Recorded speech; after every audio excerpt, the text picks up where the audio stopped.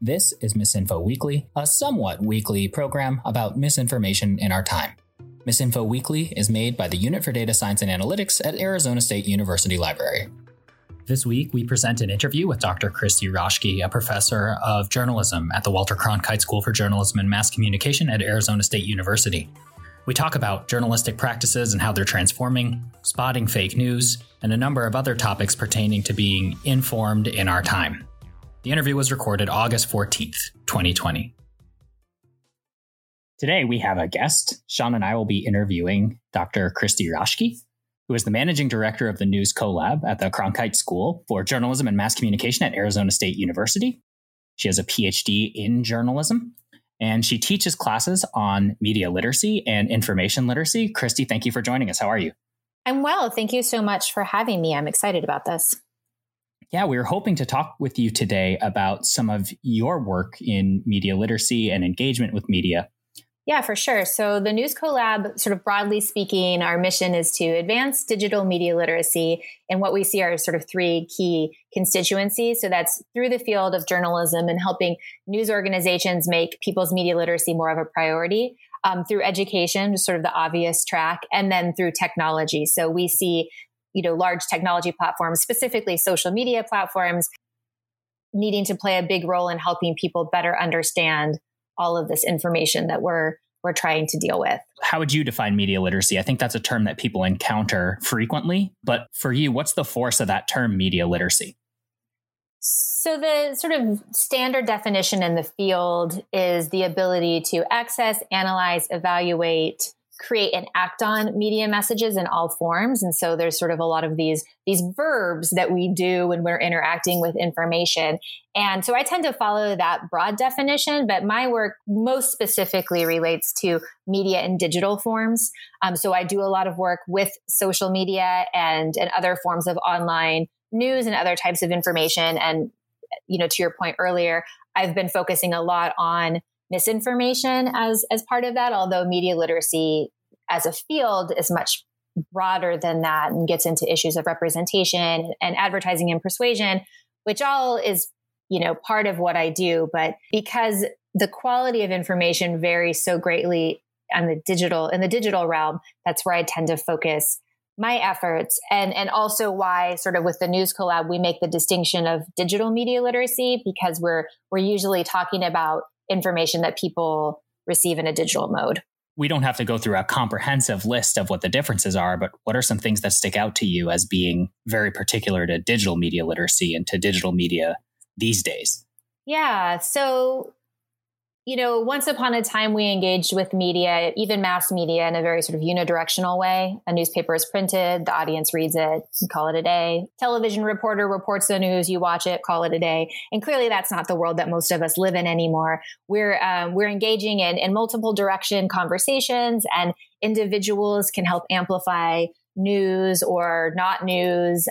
In some cases, even have a greater ability to do that than news organizations do. So the whole nature of how information is created, actually, I haven't even talked about that, the fact that we all can create information and share it on our phones at a moment's notice, so the way that information is created, distributed, shared in a digital world is different from the analog world. And there are, just a variety of skills and competencies required in that realm that, maybe our their foundations live in the physical world, but it's a very different experience, engaging with information online. And part of what I do is look at the fact that we are actually never really formally trained to engage with media in that realm. We just sort of have all learned it by doing, which means that we've got a lot of sort of like homegrown, habits at this point, some better than others. Okay, so there's been a technology change and expectations and practices change. Absolutely. And, even the specific content has changed in some ways in terms of, affordances of technology like hyperlinking, or starting in one area and moving to another and sort of seamlessly moving across information instead of like looking at a single newspaper page and reading from start to finish. It's a very different experience where it pulls at our attention in different ways as well. So that plays a role too. So let me ask a little bit here. So do you see media literacy as something that's separate or a part of sort of information literacy? Because I think back to my days in high school so long ago where I was taught, you look at the source, does it look professional? Are there multiple sources? And then you're good to go. That's a great question. And there's a lot of sort of academic debate about this because information literacy sort of grows out of library science. And your point, Sean, is you would the high school that I used to teach at, we would take students to the library to learn those skills, so it was even like separate from like the English class that I taught. But to answer your question, Christy, tend to see those things as blurring into really kind of being about the same thing. Although I recognize that not all information under the umbrella of information literacy is media or mass media in the sense, because information literacy would cover a lot of, scholarly texts and that sort of thing as well. But I think the argument that I make, especially with professors and instructors who teach in different disciplines, is that for students, all information kind of looks and feels the same. If you're assigning a student to write an academic paper and you want them to use, peer-reviewed sources, the chances of them starting in the library database are pretty small. They're probably going to start with a Google search. This is a constant source of frustration for professors where it's like students are Googling information and maybe they're finding news articles that they want to use in academic papers. And so the struggle is like, how are these sources of information different and why does it matter? And I kind of contend that we shouldn't be studying these things separately. We should be studying them together because our habits basically live in Google at this point or live in search engines as opposed to specific discipline databases and that sort of thing. Well, it also made me think of how, we can't even limit it to Google itself. A lot of observations that I've made is that folks will go to Google, the search engine, to look for sources, but they won't go to Google Scholar, the directory of articles. And so even though those are both Google products, even though those are both not locked up in any kind of library, and when I say locked up, I just mean there's no paywall to get to Google Scholar, but more often than not, it is the search engine, not necessarily the article index, that really seems to be a front end for people. Oh, definitely. And I mean, for younger folks too, it's not even Google. Increasingly, it's YouTube or other social platforms. Maybe it's TikTok to look for how-to videos or something. But yeah, I mean, I think we have this way that we want people to source information and we want people to evaluate information, which is some of those steps that Sean mentioned before, learning in school. But the truth is that's not what we actually do in our lives. And so my perspective is like, how can we take our actual habits and refine them in a way that gets to the Google Scholar page without forcing this like different path that you might only use when the librarian is there telling you to do that. So I think it might be helpful really briefly to make a distinction for those that don't know. So we're talking about these two different things of maybe articles that journalists might produce and journalistic outlets might produce versus peer-reviewed articles. And so those are articles produced by scholars and scientists that have then been reviewed by experts in the field and made it through that process and sort of been accepted and published versus, can you talk a little bit more about how the process that journalists might go through is different than the process that academics might go through in peer review? So, a lot of journalistic stories start with some sort of academic paper or some, research finding, some new piece of information, new discovery. And so there are definitely lots of cases where news articles are based on some of that scholarly information, but also news covers breaking things like car crashes and protests and things that are happening in real time in the world. So the editorial process of journalism is certainly much, much faster than a peer review process. And the analogy to peer review in a newsroom would be the editing process. So a reporter is going to do some research, have some interviews, collect all of the information, as it were, and craft a story out of it. And then that story will be edited by at least one editor, at times multiple editors, and maybe even, if we're lucky, a copy editor, although at this point, copy editors are fewer and far between in newsrooms, which is something we could talk about as well. And so once it's gone through that editing process, and that will entail a fact check for specific facts, and then things like, style and grammar and spelling and clarity. Once it goes through that editing process, it's published. But, the turnaround of a typical news story is a day at most, maybe even less than a day, unless we're talking about, a piece of investigative journalism or a longer form feature. So it happens very fast, which can in part explain why stories are constantly being updated as facts change. So I'll talk a little bit about this process of like sourcing and maybe fact checking. I know that's probably a big question that the two things might be different, but can you talk a little bit about the process that journalists would go through, or maybe students that are going through the Cronkite program would go through to understand how to fact check and how to integrate that in with their sourcing? Sure. So a lot of journalism starts with a press release, really, or some sort of announcement, something that tips off someone that something has happened. And so a journalist will have an idea, whether it's, again, born out of some document that exists or something that they've seen happen or heard about, if this is not like a breaking news story. And the story gets pitched usually in some sort of morning meeting to editors. And once they've determined that, yes, there's news value to this story, which sort of loosely means, is this going to have an impact? Are people going to care about this? Is there a so what for this for our readers? A reporter will then go off and begin the fact gathering process. And part of that fact gathering process is fact checking, right? So journalists will either already have sources in mind. If this is a story that involves official sources, say government sources or, like city officials or something, they might already have a list of people that they know they need to go to get that official story. And then they will interview, people on the street, as they're called. So other people otherwise involved in the story to gather more information. So details, the interview process can serve a couple of different functions. It can fill in the gaps about a particular event. It can also provide, nuance and perspective and opinion from folks that are not the journalist. And so the journalist does, the best job they can compiling all of the information to support whatever this story is, and then writes the story in a way that kind of emphasizes the most important facts first, and then runs down into the more, gets into more details as the story goes on. So it sounds like while there's not multiple gateways wherein facts are checked, there's a set of practices and then kind of checkpoints where the concept is okayed, the approach is okayed, the methodology has been trained and kind of enforced mutually by an organization and its commitments. And that's how we get kind of quality control in journalism.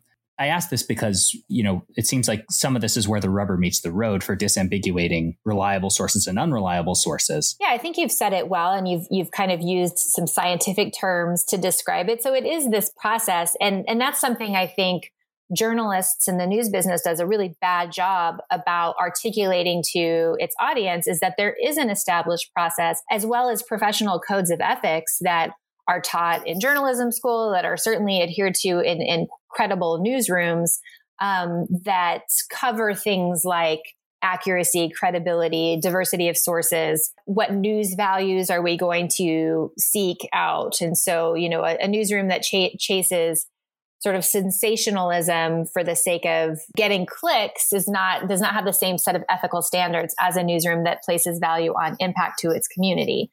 And, having gone to journalism school and studied journalism for many years and seen thousands of journalism students go through the Cronkite School, I can say wholeheartedly that we espouse ethical behaviors, and we really work hard to instill those values in our students. And our students are earnest and want to do right by their audiences, by their communities. That doesn't always happen in the field, and journalism is a far from perfect industry, but it is the place where most people come from. And so that can be a little frustrating as a defender of journalism. But I think part of what is a problem is that those values are not articulated regularly. They're just understood or assumed on the part of the news organization. And we've gotten to this point where, because of all of the fraught conversation around media, and I mean, this is decades old. It's not like it's new now. There are just all these new avenues to explore when it comes to real news, fake news, misinformation. The news business wants to believe that we as people all believe that the news business is good, inherently good. You see that in like New York Times ad campaigns about the facts. But the problem is that many people, a majority of people don't see the news business as inherently good. That's interesting. So it feels like if I Google Hunter Biden and Ukraine and a number of different news articles pop up on Google and I click on any number of them, some of them might be from outlets that I recognize, some of them aren't. If I'm reading that story, what I'm looking for is demonstration of some kind of commitment to process and ethics. How does that look on the page once I call up an article and start looking around? Well, and that's part of the problem in the online world, is that it can look pretty convincing and still not be that, right? So there's a couple of, it's hard. I mean, we'll just start by saying it's really hard sometimes to look at an article, particularly if it comes from a news organization that you've never heard of before, and make an aesthetic judgment of that argument. And I mean, what I mean by that is not only just looking at what the page looks like. Once upon a time, that was sort of a dead giveaway. Oh, this looks like a fake website. It probably was. Well, fake websites look the same as real websites now. So yeah, they look good now. Yeah. Yeah. In some cases, sadly, they look better than small news organizations' websites. But I also mean, an aesthetic marker is skimming a story and looking for quotes, looking for the things that I just said you should look for. I mean, you can fake those things very easily. And so there's safety in numbers. If a story is reported across a wide variety of news organizations, it might be differently reported, in some ways subtle, in some ways not so subtle, but at least you can be assured that this news event did take place, and I did just Google Hunter Biden, Ukraine, because you said that, and I wanted to see what would come up. And I mean, but I'm looking right now in the top hits. I've got 2 from Fox News, 1 from the New York Post, 1 from the Washington Post, 1 from the Hill. So, what I would probably do in this situation is pick a couple of those and compare them against each other. Because there's going to be differences in the way that Fox News reports this story than Washington Post, but there will also be similarities. The quotes should be the same. The basic parameters of the story should be the same. Yeah. So in some ways, it almost sounds like if I'm going to go out hiking and I don't know the difference between a map from one organization or one federal agency, and I just look at one map, I wouldn't just trust some random trail that gets drawn on that map. I would probably want 4 or 5 maps from 4 or 5 different sources before I commit some time to walking down that trail or going exploring in that direction. Yeah, for sure. And the hard part, and I mean, I like that I like that example, but of course, an obvious difference to that is that reading a news article is very quick. And in this environment, especially, it's usually just a scan. And even worse, it's a scan of a headline, or a scan of a headline plus a little bit like a social media sort of teaser text. We're not really talking about the whole story. So people aren't going to typically commit to that due diligence for a headline, which makes our jobs even harder because we're just fighting for people's attention in a way that they're making these knee-jerk reactions based off of a headline. But we're teaching media literacy as read this whole 700-word story and evaluate every source inside of it. Those two things don't jibe, right? Right. Then everyone glances at their phone, and the difference between a headline and a notification is pretty small. Yeah. Okay. I mean, it also sounds like a fairly exhausting process. I kind of think of in hiking, we have those. Well, apparently, Michael, you're a different hiker than I am because I don't ever get 5 maps when I go hiking. But I get lost. Like that's yeah. Despite the 5 maps, but we have some frames of reference on a map of, well, if I'm going hiking in northern Arizona and this map doesn't kind of fit in this northern Arizona area, then it can be kind of obvious that this map might not be the right map for me. But if I think for like another example, maybe if I can go back to Michael and our favorite children's TV show, Paw Patrol, we did an episode about this a few weeks ago. We are the number one rated podcast on Paw Patrol, apparently. We might be the only podcast on Paw Patrol. It might be the only, yeah. I really doubt that. And I will tell you that I have a couple of friends on which I have a very long Twitter DM going, and Paw Patrol features prominently in that DM thread. So I will admit to not having listened to the Paw Patrol episode yet, but I will listen and I will share earnestly with my fellow Paw Patrol fans. I mean, we can pause right now if you need to, and we can come back after you've listened to the episode.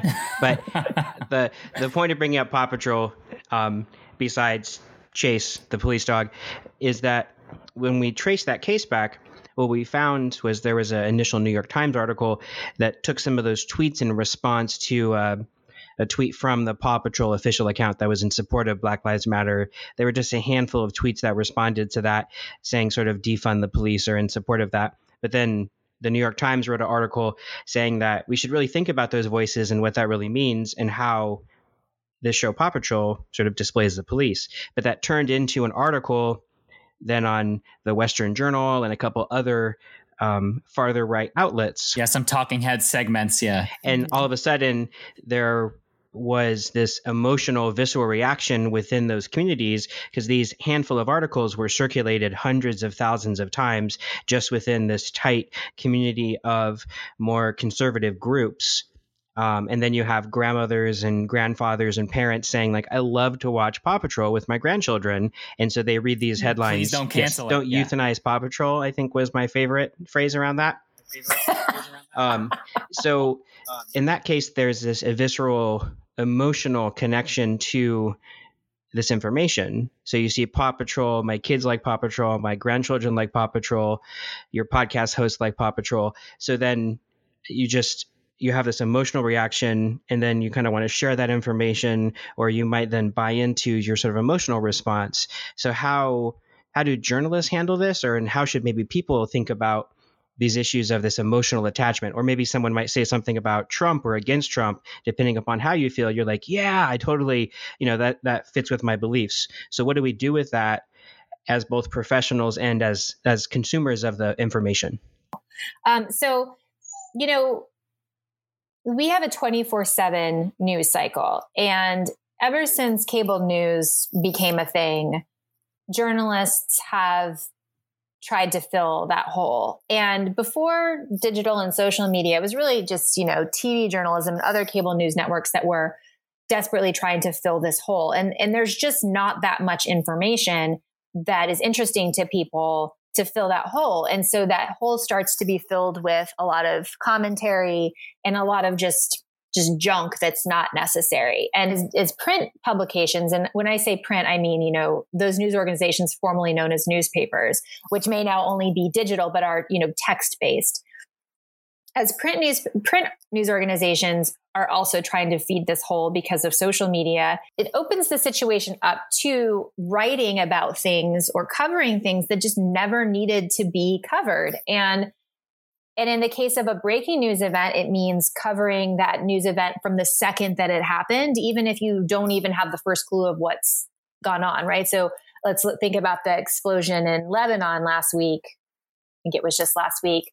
From the moment that takes place, there's social media videos that were uploaded to Facebook and Twitter and other places right away. And then the news organizations all around the world feel obligated to begin reporting on it at that moment. And it becomes this constant stream of reporting, even though there's no way to know anything that's going on for some amount of time. So I think this contributes to the way that things like the story you just described about Paw Patrol can get blown so out of proportion and just become this ridiculous thing, but that gets people really, really riled up.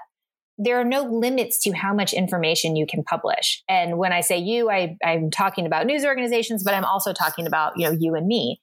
So I wish, my most ardent wish for news organizations is that they would just stop that madness and, take a slower approach to things and recognize that they're not the only news outlet reporting on something, So if I'm the local NBC affiliate, I'm thinking, I got to be first to this. but so is the local ABC affiliate and local CBS affiliate. And they're all trying to be first, and they're all putting their own coverage out. And what no one stops to consider is that as a news consumer, I'm seeing all of that. I'm seeing the 3 attempts by the 3 local news affiliates to cover the story, plus everyone else that's trying to cover the story. So I'm now awash in 170,000 items about this one news event.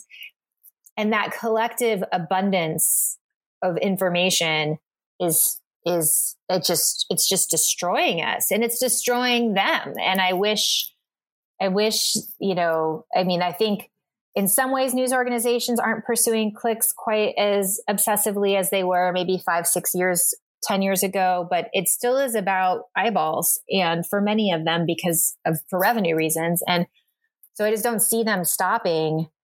And no one ever stops to think about this collective impact of, having the same story appear 80 million times. These articles, whether they're about beloved Paw Patrol, I think about when Mitt Romney threatened to defund Big Bird. That seems like a similar story at that time. It's like, you can't take away my Big Bird. These stories are designed to get a rise out of people. And we are never not going to turn our attention toward those things that get a rise out of us. It's just how we operate as humans. And again, those are some of the skills that I teach as part of media literacy, is like how to take a step back and definitely how to not share that stuff. Because if you were one of those people that shared that Paw Patrol story, I mean, come on. There's more important things you should be giving your attention to. One thing I'm hearing in some of your description about the saturation of news and the pace of news is that uncertainty is characteristic of news reporting, just like it is characteristic in many ways of scientific evidence-based procedures. And so too much news can sometimes give us the illusion of certainty, and we feel upset or betrayed when sometimes there's a fact wrong or something's not completely accounted for, when in fact that's kind of natural and there's no such thing as instantly appearing true information. Absolutely. I mean, people have always been intolerant of mistakes in a newspaper, but the intolerance of mistakes by news organizations, I think, has grown exponentially, even as maybe that assessment is less and less fair when you think about how much information a news organization is pumping out. And also the fact that they have a newsroom that's probably 1/10 the size that it was, 20 years ago.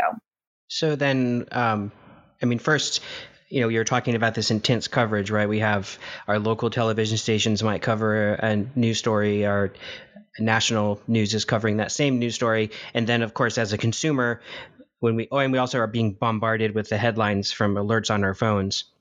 And a lot of times they don't agree.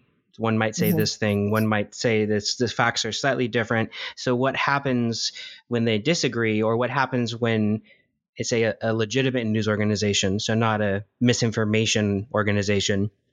What happens whenever they make a mistake, or the information they have is updated? It wasn't a mistake. Now we just have a clarification. What happens? Journalism is constantly being updated. News pieces are, like you said, they're sort of like a journey, not a destination. And so they're regularly being updated, particularly in digital form. And some organizations are more transparent about those updates than others. I think practices are becoming more standardized in terms of corrections and being transparent about corrections in a way that, once upon a time in a newspaper, if there was a mistake, it would run maybe in the next day's newspaper, but it would be at the bottom of page 2, totally out of context of the original story. So at least in a digital world, we have the ability to make even inline corrections, right? So that you can see right in context what has been updated to a story. So maybe there was a press conference about a breaking news event, and, the chief of police said something right after it happened, but after more investigation, we learned that that's not true. So clearly you're going to want to update that story.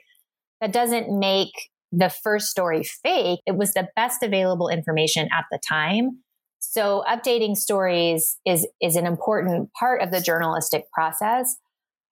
A limitation to updating or correcting news stories is that there's plenty of research that's been done to show that the number of people that will see a story in its original form is exponentially greater than the number of people who will see an updated story. So if you're looking to find information about this, this news event, this imaginary news event I just mentioned, a lot of people might click on the story that has the incorrect quote from the chief of police. Far fewer people will see the corrected story. And so then we've just got a lot of people moving about their lives with an incorrect impression about what happened and potentially sharing that incorrect information with others. And it's really hard to update that memory for that person just because of the way that we're not inclined to go back to a story after we've already seen it once. So I guess unless this is some ongoing breaking news story, by the next day or sometimes the next hour, we've all moved on to the next story or the sort of current political drama versus what happened yesterday or a couple hours ago. Correct. And depending on how good the news organization is about transparently and methodically sharing those updates, some news organizations will be very good about, putting an update tag or timestamping information as it unfolds. And so for the viewer or reader, it's very easy to see what's new when they go back to a story. If they're still interested and they want to check it out again, you can see all that's new very easily. But other places, and this is particularly difficult to do with broadcast, you can't really go back you can't go back and change the evening broadcast from the night before. And so broadcast really struggles with how to update stories when they need to be corrected. But one of the things we're working on in the News Collab is it's in beta form now, a software tool. It's open source where news organizations can, right now it integrates with Twitter's API to see all of the people who have shared a story on Twitter. And you can sort that list of people by who has large followings. And if a news organization has a story that's experienced a material update or it's had a significant correction, the software tool we call Corrects allows the news organization to place that updated story right into the Twitter feed of people who shared the original story and personalize a note that might say something along the lines of hey, Sean, thanks for sharing this story. This is the latest information as of 2:00 today. And just, puts it as a reply right in that person's feed. You could even make this suggestion, would be grateful if you shared this with your followers, so that people are directly fed that updated information when the news organization knows that they engaged with the first story. So we've been doing some limited testing of this with the Kansas City Star, and it's been really interesting to see how people have reacted. On the whole, it's been quite positive. People appreciate the direct interaction, and they appreciate the effort of the news organization to keep them updated.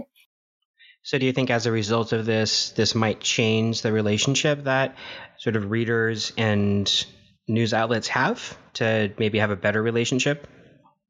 We're hoping, we're hoping a couple of things. We're hoping this will help news organizations change their own relationship with corrections, as I'm sure it doesn't surprise you to know that reporters don't love it when they have to have a correction issued on their stories. Nobody likes to have their mistakes put out there for everyone to see, but it's really important. And because of the rapidly changing nature of news, it's just going to happen. And so if we could normalize the corrections behavior, people have come to expect that newspapers are going to make errors and they're mad about it. But if we can normalize the process for correcting them and make people part of that process and directly connect with them in a way that says, look, we understand that this was a mistake, or maybe it even wasn't a mistake. It's just now we have different information than we had before.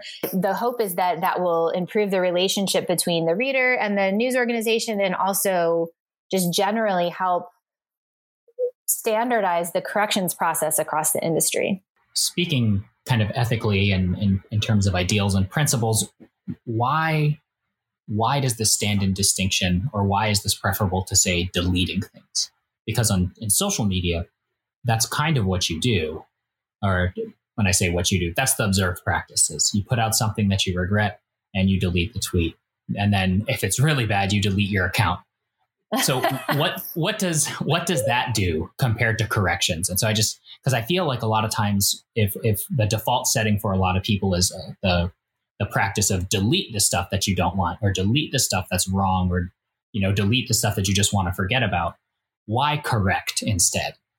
That's a great question. And I think there's two parts to this. So the first part is the story itself. Journalism touts itself as the first draft of history, and deleting a story is deleting history. So if news organizations got into the practice of regularly deleting stories that they had reported, it sets a very dangerous precedent that, they could just sweep under the rug anything that they've done wrong, or anything that they later think, was created out of poor judgment, or even, succumb to pressure from publishers or advertisers or other external influences to just get rid of stories for any number of reasons, right? You see that this could lead down a very bad path. Correcting a story so that the reader can see the evolution of the story is really the only way that you can preserve the integrity of the reporting process, I think. But from a social media perspective, which is slightly different, so that story that's published and lives wherever it lives with the news organization needs to always exist, even if it's been modified via a correction or an update. But the social that goes out around that story, I think that's a slightly different story. And this is something that Sean and I have talked about a lot. And your point is well taken, that there is whether it's out of like personal embarrassment, or it's out of the fear that if an incorrect tweet stays out there, it can continue to be shared and amplified and continue to misinform people. I think the practice of deleting a tweet that has wrong information in it and sharing the right information by a news organization, that's a different story. I think we've come to see in a lot of cases, news organizations will screenshot the bad tweet and then share the screenshot with an explanation. We deleted this tweet because of this reason. Here's a link to our updated story that explains further, to stop the tweet. This would be true of Facebook too. I'm just using Twitter as the example. Kind of stop the bad tweet in its tracks. So there are different practices. And one of the things we hope to come out of our Corrects project is to help write some suggested protocols for both aspects of this, right? How to be transparent about corrections within the story itself, and best practices for handling corrections on social media. Yeah, so that's very interesting, that 1-2 punch that you mentioned, where you just you still keep that tweet up there for people to see it for reference, but you effectively unplug it from the network by deleting it and then showing only just a static image of it. Exactly. Yeah. Okay. So to take the social media example a little further, and based on some of the conversations we've had, so then sometimes journalists use social media as a source. And so we have a set of norms in journalism around corrections, which are different than sort of the norms in social media, where we often delete as a form of correction. So how does that impact journalists' use of social media as a source or evidence for a story?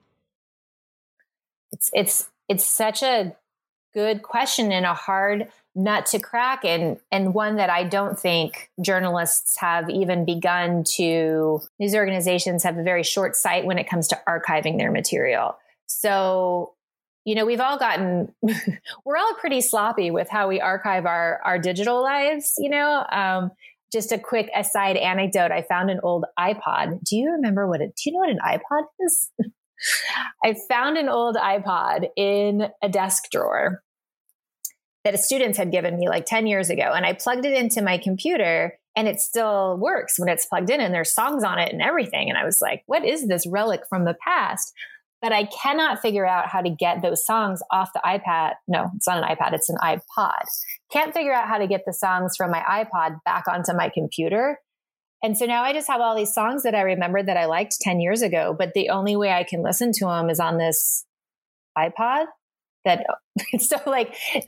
I don't want to do that. So it's like this. So I just have just stuff strewn around everywhere. And I feel like that's how digital news operations work as well. It's like a story gets published and it lives in a place until you change servers or until you change content management systems or until it gets bought by somebody else and folds into somebody else. And then where do all those stories go? And the answer is different, I think, for every single news organization out there. So we just have really bad, as an industry, I think, standards for preservation of our digital artifacts. And that certainly applies to social media as well, because even though journalism has standardized the use of social media, both as an advertising tool for their own stories and also as a brand builder for their journalists, news organizations rely on social media for a number of things. I still don't think they have taken that content. They don't consider that content part of their organization's archive. And that includes social that gets put into their stories. And it's a fascinating topic to me. Well, and we're not even talking about 10 years. So if we think practically, if we use social media data as a source, so for example, say President Trump tweets something, and then a story is kind of built around that tweet or a series of tweets, and then that tweet gets deleted 3 days later. Now there's this big gap in the middle of the story. So then how do we know that really happened? Or does that degrade the legitimacy of the story because there's this big tweet does not exist box in the middle of the story? Yes. To answer your question, it absolutely does degrade the credibility of the story. And I think if you were to ask any journalist that question as directly as you just asked it to me, they would have the same answer. And then their faces would probably be like, huh, like I had never thought of that. Another thing that, you may not think of not being in journalism is that, reporters don't go back and read their stories after they're published. They write many, many stories a day. So it's not like once a story is up on their site, they're not likely to return to it unless there's been a correction. But they're not likely to probably know if a tweet was deleted in their stories, because a lot of times they're taking tweets from what we call, people on the street. So they're just random tweets. They're not necessarily like official tweets or anything. So it's not like that journalist is following that person on Twitter to see that they've deleted a tweet or whatever. So, it's not like anyone's going back unless they have to revisit an old story. So the trail of like dead tweets and dead links, right? So there's like old news stories are littered with dead links. I guess it just hasn't risen to that level of concern because there isn't a lot of looking back. But this also seems like something that could become high overhead, just like and we've talked about sort of the information literacy tips. Our first episode, we went through sort of 8 tips to recognize fake news. And at first, these all seem really simple, but then you realize, as you said at the beginning of the episode, it's a full-time job to try to follow all of these steps for every single piece of news that you see, especially when multiple outlets are producing multiple stories at the same time. It's just sort of exhausting and makes you kind of want to run away screaming and just there's no truth, and then go watch some episodes of X-Files or something. If anyone remembers what X-Files is, maybe I'm dating myself here. So it's important to remember that most people do not consume a lot of news. Most people are not interested in news. Most people are not interested in political news.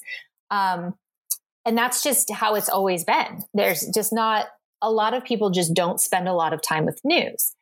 But because there's so much information out there, there's this perception that we're all consuming so much news all the time.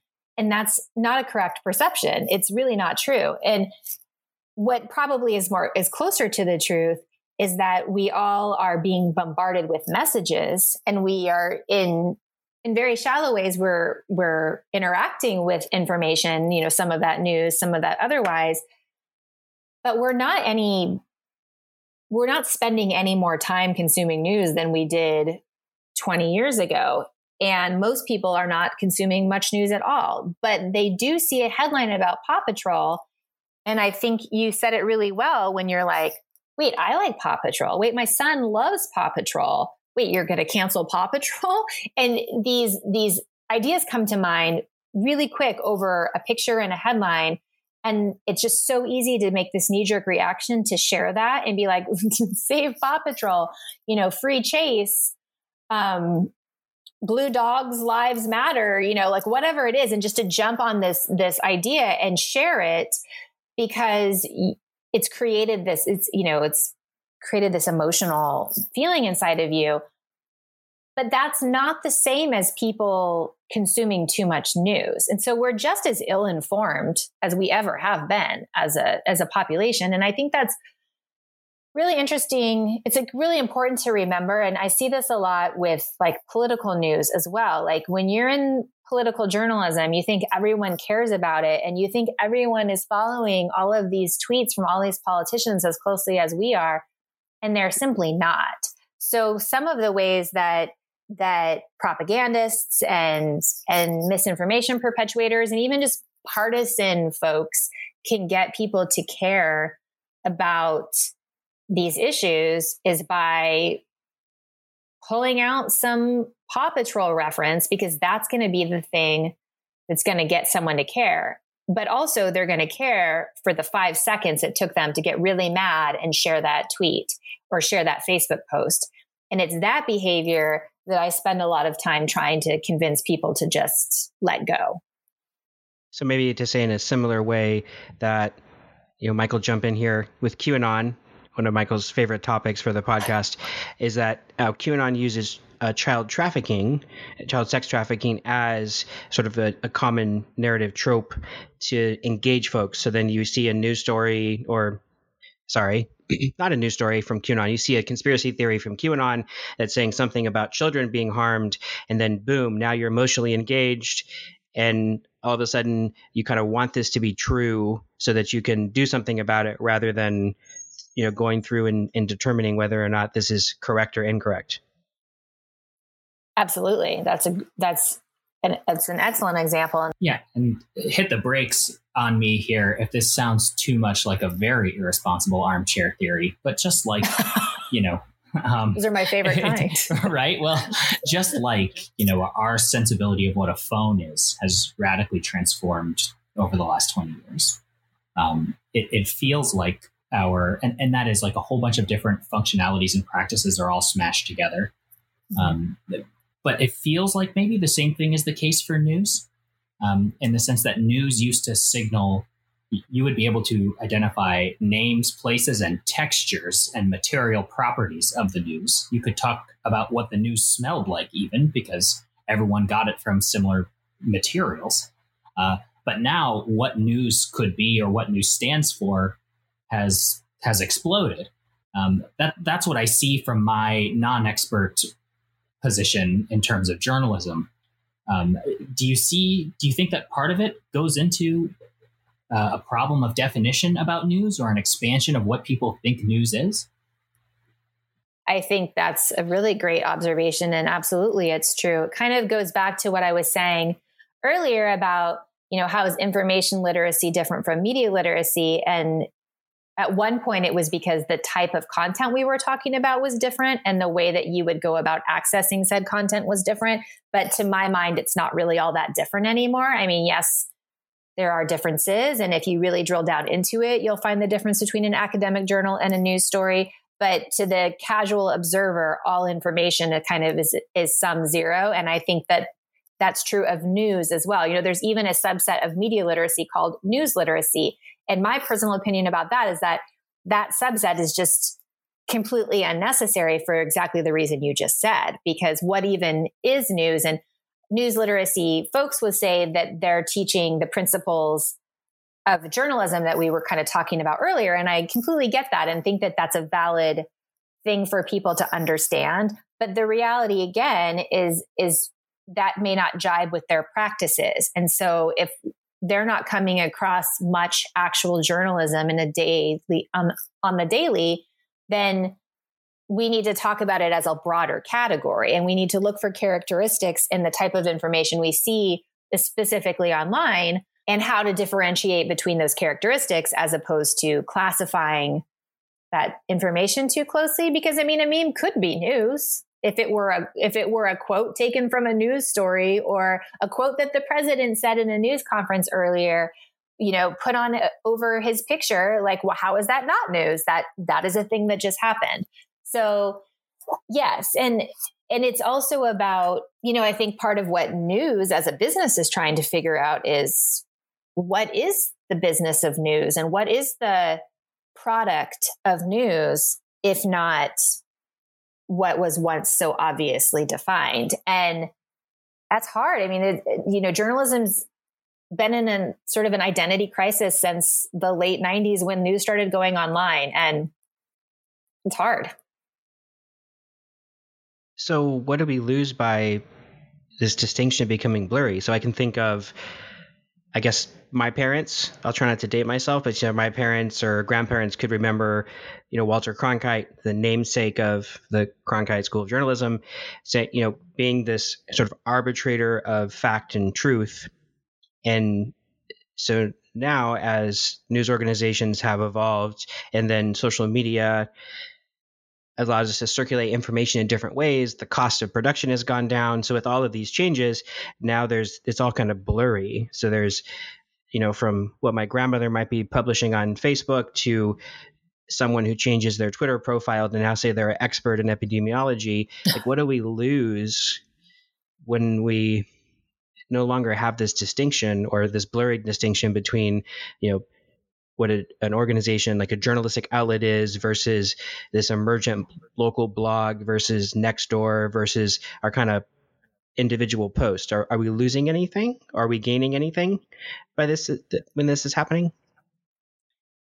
We're losing expertise in an obvious way. The expertise still exists and people will still be able to access it and find it. But in the, going back to your Walter Cronkite example, the expertise that he had and his peers had was obvious and uncontestable. Whether it was actually uncontestable is a different story. But like from the audience perspective, it was uncontestable that Walter Cronkite and other, broadcasters had this expertise and had this knowledge that those of us who are not in journalism did not have access to. So the expertise is spread out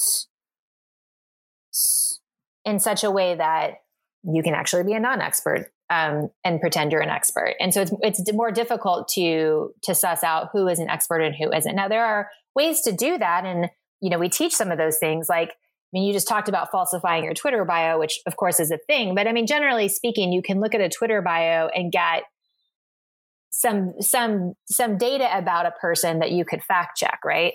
Or not even have to fact check. Like, I don't think most credible journalists aren't lying about being credible journalists on Twitter. But it does require a little research on the part of people. And, one of the things that I've been thinking about, and this came up as a result of a colleague who I just think has a lot of smart things to think about this.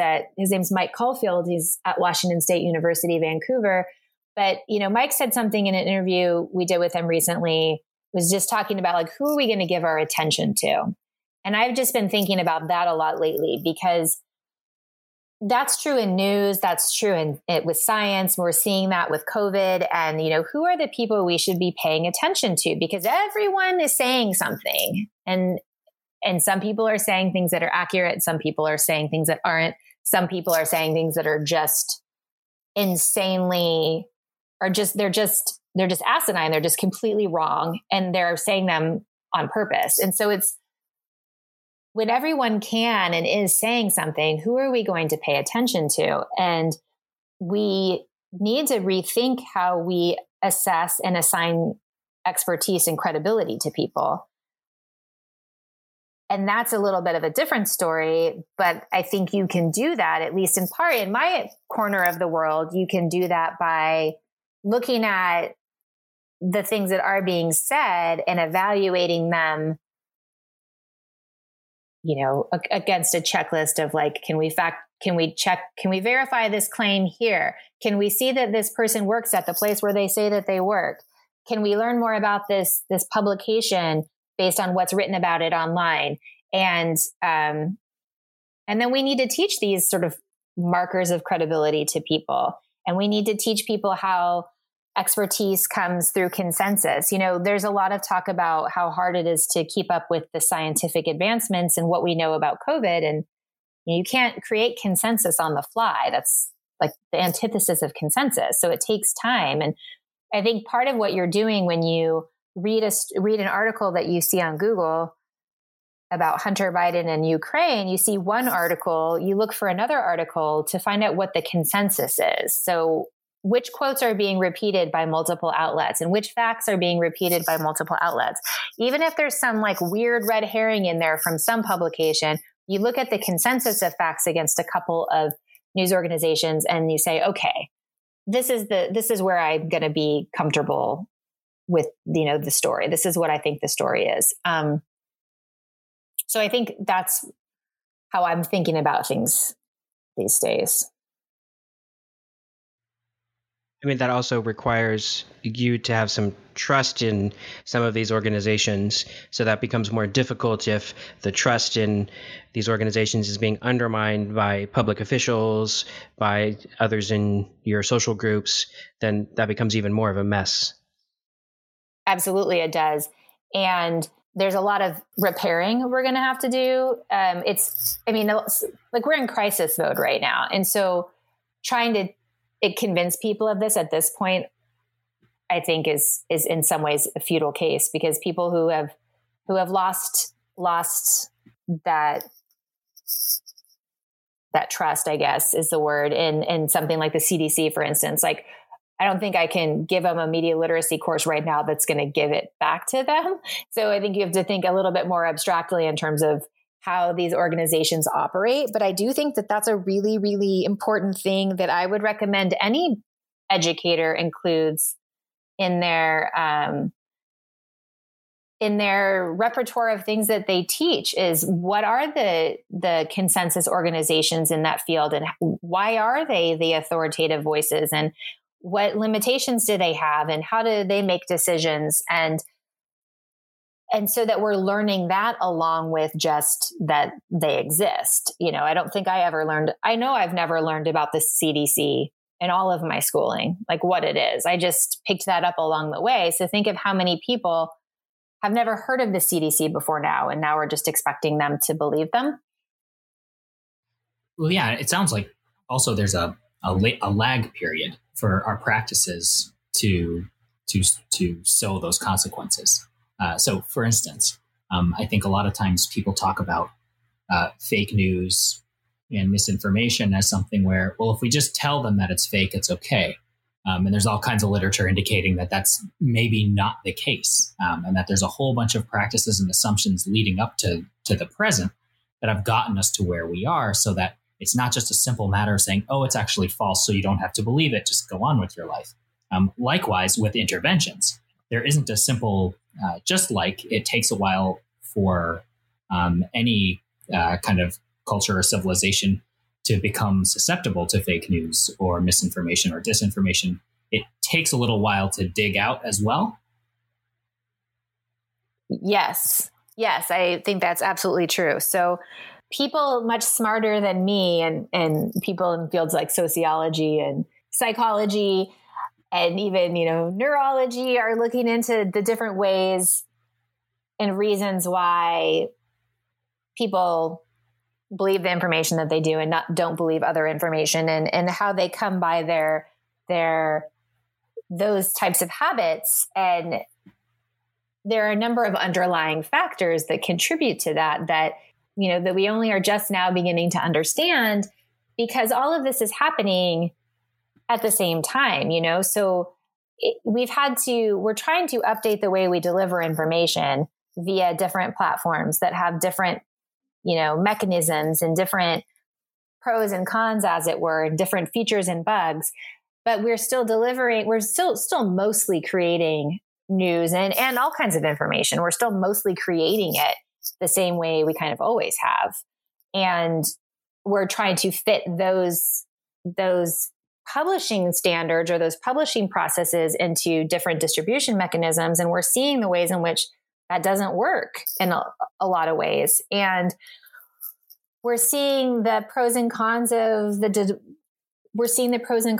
democratization of publishing platforms and information, and that anyone can upload a protest video and show, what's happening on the streets, which is a very, very valuable thing to have in terms of eyewitness testimony. But then we also can see people creating fake news sites and writing stories that make us think that any number of things. They just wild stories, QAnon and child trafficking, for instance. So these are the ends of the extreme here. And for those of us who are in the business of providing information in some standardized way that we think is credible and authentic and accurate, and that's true for both my training as a journalist, but also my training as an academic, and putting them out there with the delivery mechanisms we have today, something gets lost in translation often. And I think we need to reckon with that a little bit better than we have as well. Something I was thinking about just the other day was, and this kind of goes back to the corrections thing. So, when all of the research that's being done in COVID has been astounding, and the amount of information that's being learned in a very rapid pace, and the publication of preprints and the availability of preprints has been really important. And yet there's all these problems potentially with printing preprints, which is if they get retracted or they turn out to not be right, they live out in the world, and a lot more people have seen them than they ever would have before. And then that leads to people believing them. And the idea that someone's going to see, like the chance that someone will see a retraction of a preprint scholarly article who's not in that industry or in that profession, it's like nil.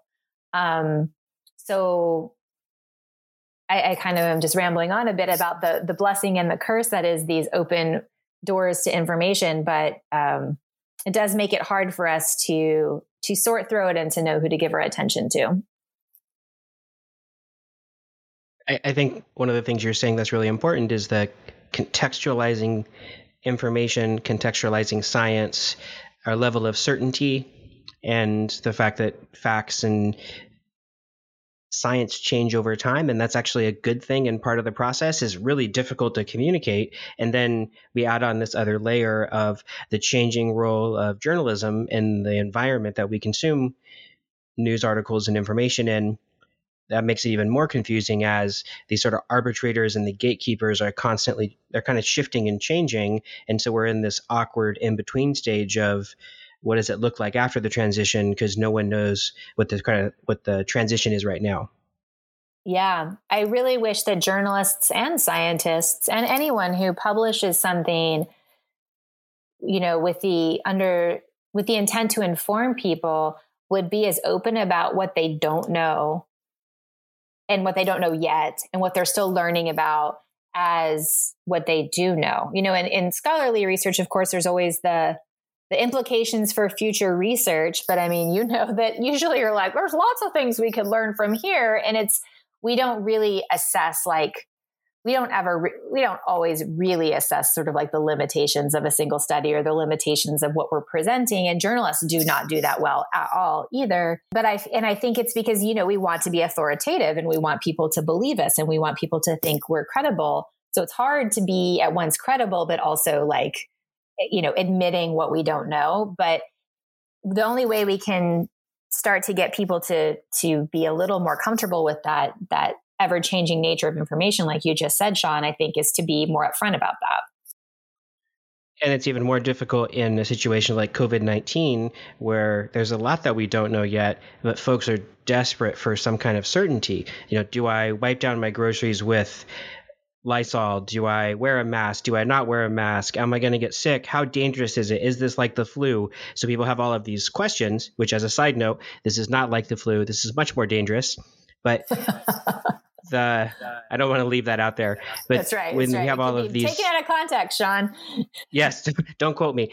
But in that environment, when we layer COVID-19 on an environment that's in transition, then The issue is that oftentimes these gaps or expressing uncertainty then becomes an opening for folks to use as for misinformation. So then we have these gaps. So then someone wants certainty. So then we circulate some misinformation. They're like, oh, now let me grab onto that because that misinformation might provide me with some certainty about what to do or what not to do. Or no, this isn't as serious as people said it was. Now you can feel more comfortable and more certain in, going about your life.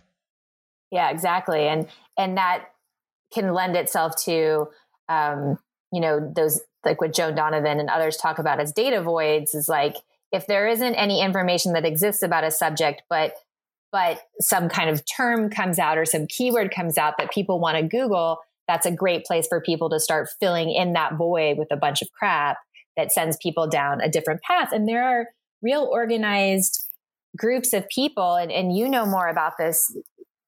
You two know more about this than I do. And I think it's a little bit maybe more in your wheelhouse than mine, but in terms of the way that networks, concerted networks can mobilize around these terms or these ideas or the lack of idea to fill in ideas that serve a purpose or a specific agenda, or just serve to sow utter confusion. And so I read this article today that was published by Meedan. Anshao Meena wrote about mid-information. And, I'm not like real enthusiastic about adding another definition to the whole misinformation landscape. So I'm not sure I'm going to start using mid-information in my daily use. But I think what she's talking about is what you were saying before, what we were just talking about, which is like the absence of concrete information, whether it continues to unfold or we just don't know all the facts yet, or, we're in the middle. So like right now we're sort of living through COVID. Our personal experiences are also varied. If we've not been personally impacted, we might not think the threat is so great. And then there's all this conflicting information, that it's very difficult to know what to think. And we're kind of in this middle place. And so this article I thought was really interesting. And I've shared it widely today because I think it breaks it down quite nicely, but it's just a really uncomfortable place for people to be when they don't have an answer to something. So in this uncertain environment that we've been discussing at length during this podcast, you've mentioned that there are certain tools or techniques that members of the public can use to assess information, to become more media literate, sort of borderlining information literacy, which is a longer conversation. So I know that there's an online course available called MediaActive that you've been a part of curating and creating at ASU. Can you talk a little bit more about that and how people could access it and what benefits that course would provide?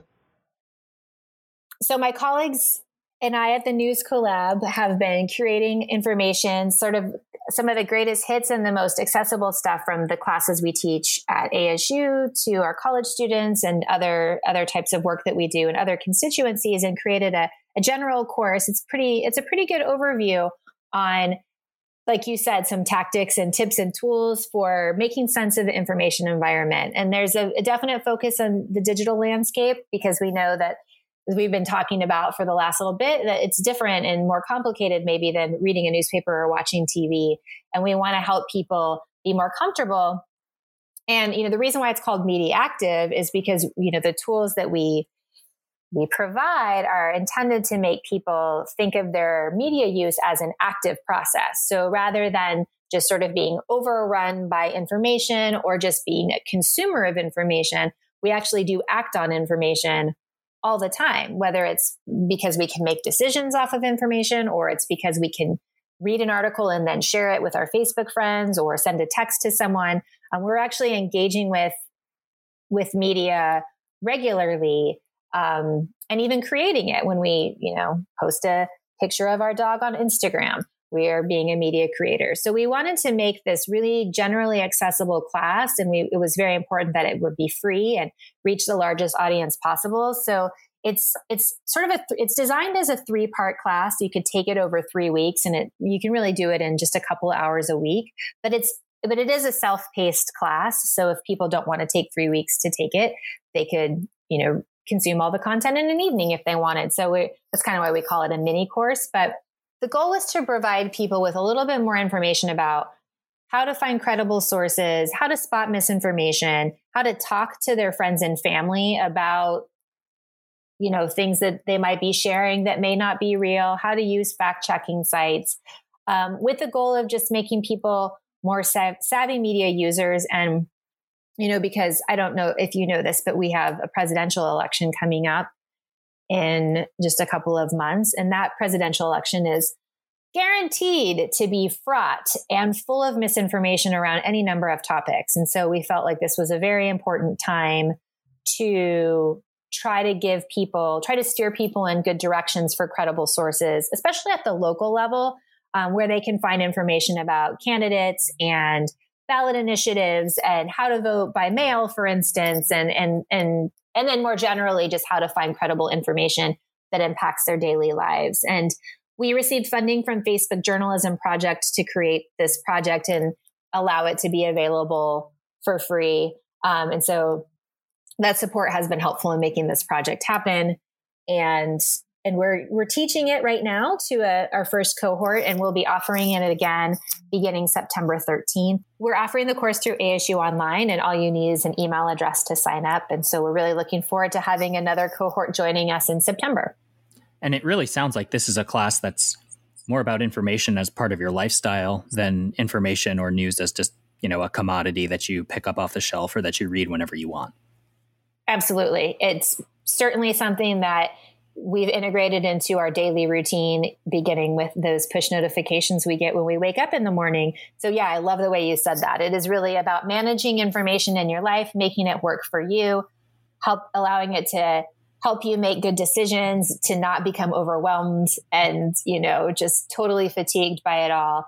And also we hope to create some good conversation around it. So one of the features of the course is a discussion board where participants can talk to one another about the things they're seeing and the struggles that they face and, conversations they're having with their social networks that may or may not be going well. And we think that's a really important piece of it as well. All right. And what a great place to end. Thanks for joining us today, Dr. Christy Rashki. And check out the class. We'll have links in the show notes below. And thanks so much for being our first guest. Thank you so much for having me. This was really fun. I loved chatting with you. For questions or comments, use the email address datascience@asu.edu. And to check out more about what we're doing, try library.asu.edu/data.